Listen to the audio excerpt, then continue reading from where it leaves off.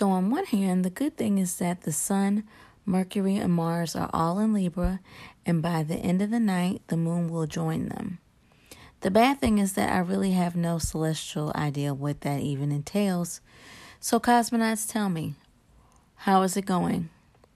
How are you doing? Were you able to survive or navigate the social media coup of the year? Wow. In July of 2019, we visited San Diego, California, and I can guarantee that if I had been nestled in a Communal coffee in North Park, I might not have even noticed what happened on Monday. In the BC era, I planned a part of my trips around coffee. At first, I wasn't conscious of what I was doing, but before going back to Cali this time, I asked my wonderful baristas at Peregrine where I should go in San Diego for the good coffee. Since they knew that I enjoyed sitting in wide open spaces, one of them kindly suggested Communal Coffee in North Park. I honestly can say that I saved the best place for last because Communal has not one or two, but 4 separate spaces for you to chillax and find your zone. Communal curates their coffee beverages with sight glass coffees, and the options are boundless. Communal was where I was able to discover such goodies as Pico Collective out of Victoria, British Columbia. Pico Collective is a lifestyle and wellness brand that creates products to support wellness rituals. I was drawn to the crystal rollerball of their honey tobacco fragrance, which is their signature. It's like a fragrance oil on a rollerball that has a really pretty crystal on it. I just happened to pick a green crystal, which I think is aventurine or something like that. Probably not saying that right. But I managed to bring that home with me and get 2 of my doctor coworkers addicted to it. And everyone really likes that fragrance because the honey is sweet, but it's not cloying. And the tobacco is enticing as well. It's something about that combination of scent that is just very comforting and sexy. I really love it, and I like layering it with other scents. So when the days start to get shorter and it starts to get a little bit cooler outside, I always have my honey tobacco at the ready so I can wear that whenever I like. Another souvenir that I picked up from Communal that I'm still loving and obsessed with, I'm currently using all the time, are my candles from Craft & Foster. Craft & Foster pours beautiful candles and scents like Lost Coast, which smells like aromatic ozonic notes, florals, plum, cardamom, clove, with vanilla and amber in the base. Lost Coast. From the moment I opened up the jar and smelled it, I knew that I had to have it. And I've purchased this candle several times since July of 2019. You can also find Craft & Foster in Neiman Marcus, of all places. But I love their candles. They burn really well. They smell like whatever the title of them is, and they are just great. I gave a couple of them to coworkers and friends for the holidays a couple of years ago, and they really enjoyed them.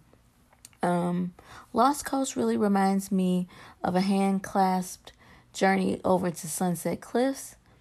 Then that crisp chill that settles in the air that makes you want to snuggle into the nook. That's what Lost Coast reminds me of.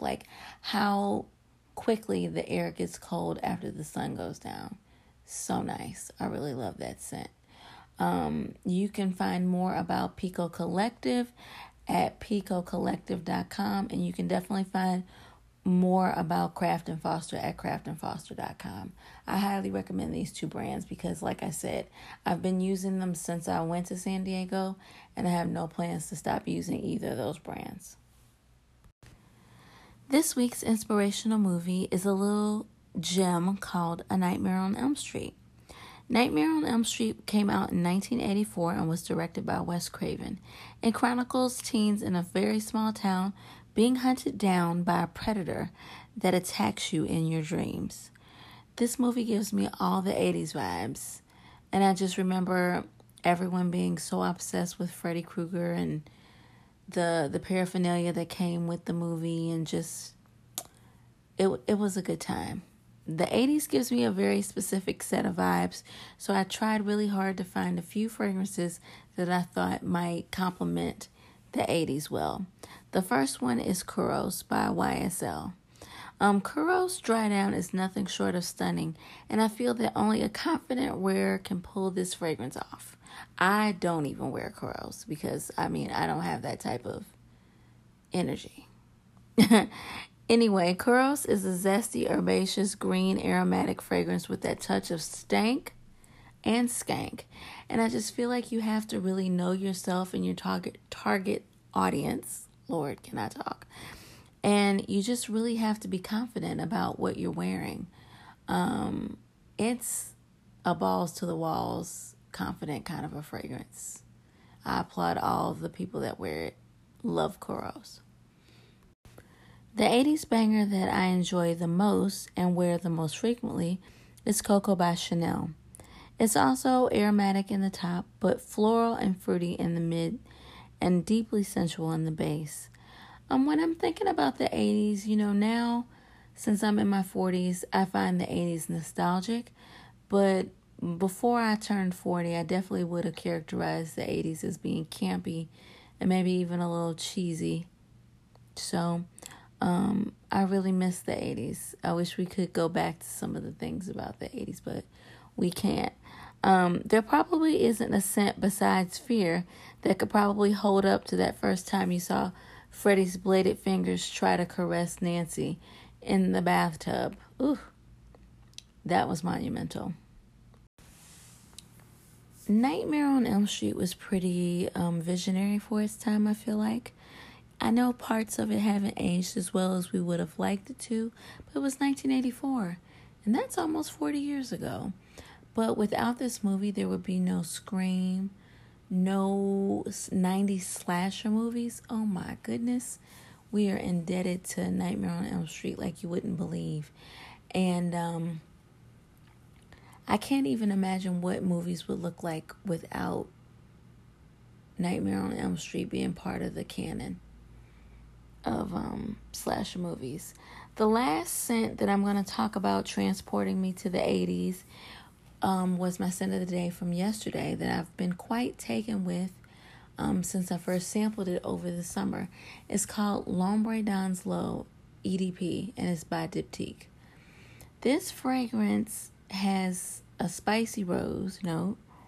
It also has a jammy blackcurrant and cassis thing that's going on. Then it has like the green herbal qualities of the blackcurrant leaves.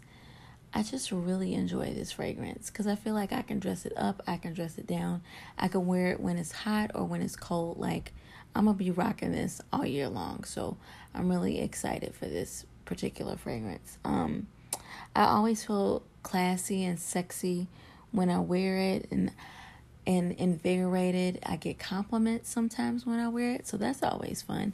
I'm not always so concerned with compliments, but it is nice to know sometimes that other people can smell what's in your bubble and that they like it, so that's always pleasant. The scent is called L'Ombre dans l'eau, and it's by Diptyque.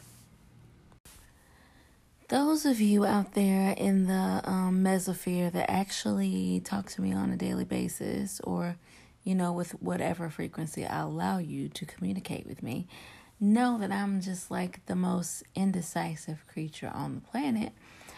So over the weekend, I did a quick manicure with a color from Nails Inc. from London that's called Spiritual Gangster. Spiritual Gangster is a beautiful, deep midnight blue, kind of a gelish kind of a texture to the polish.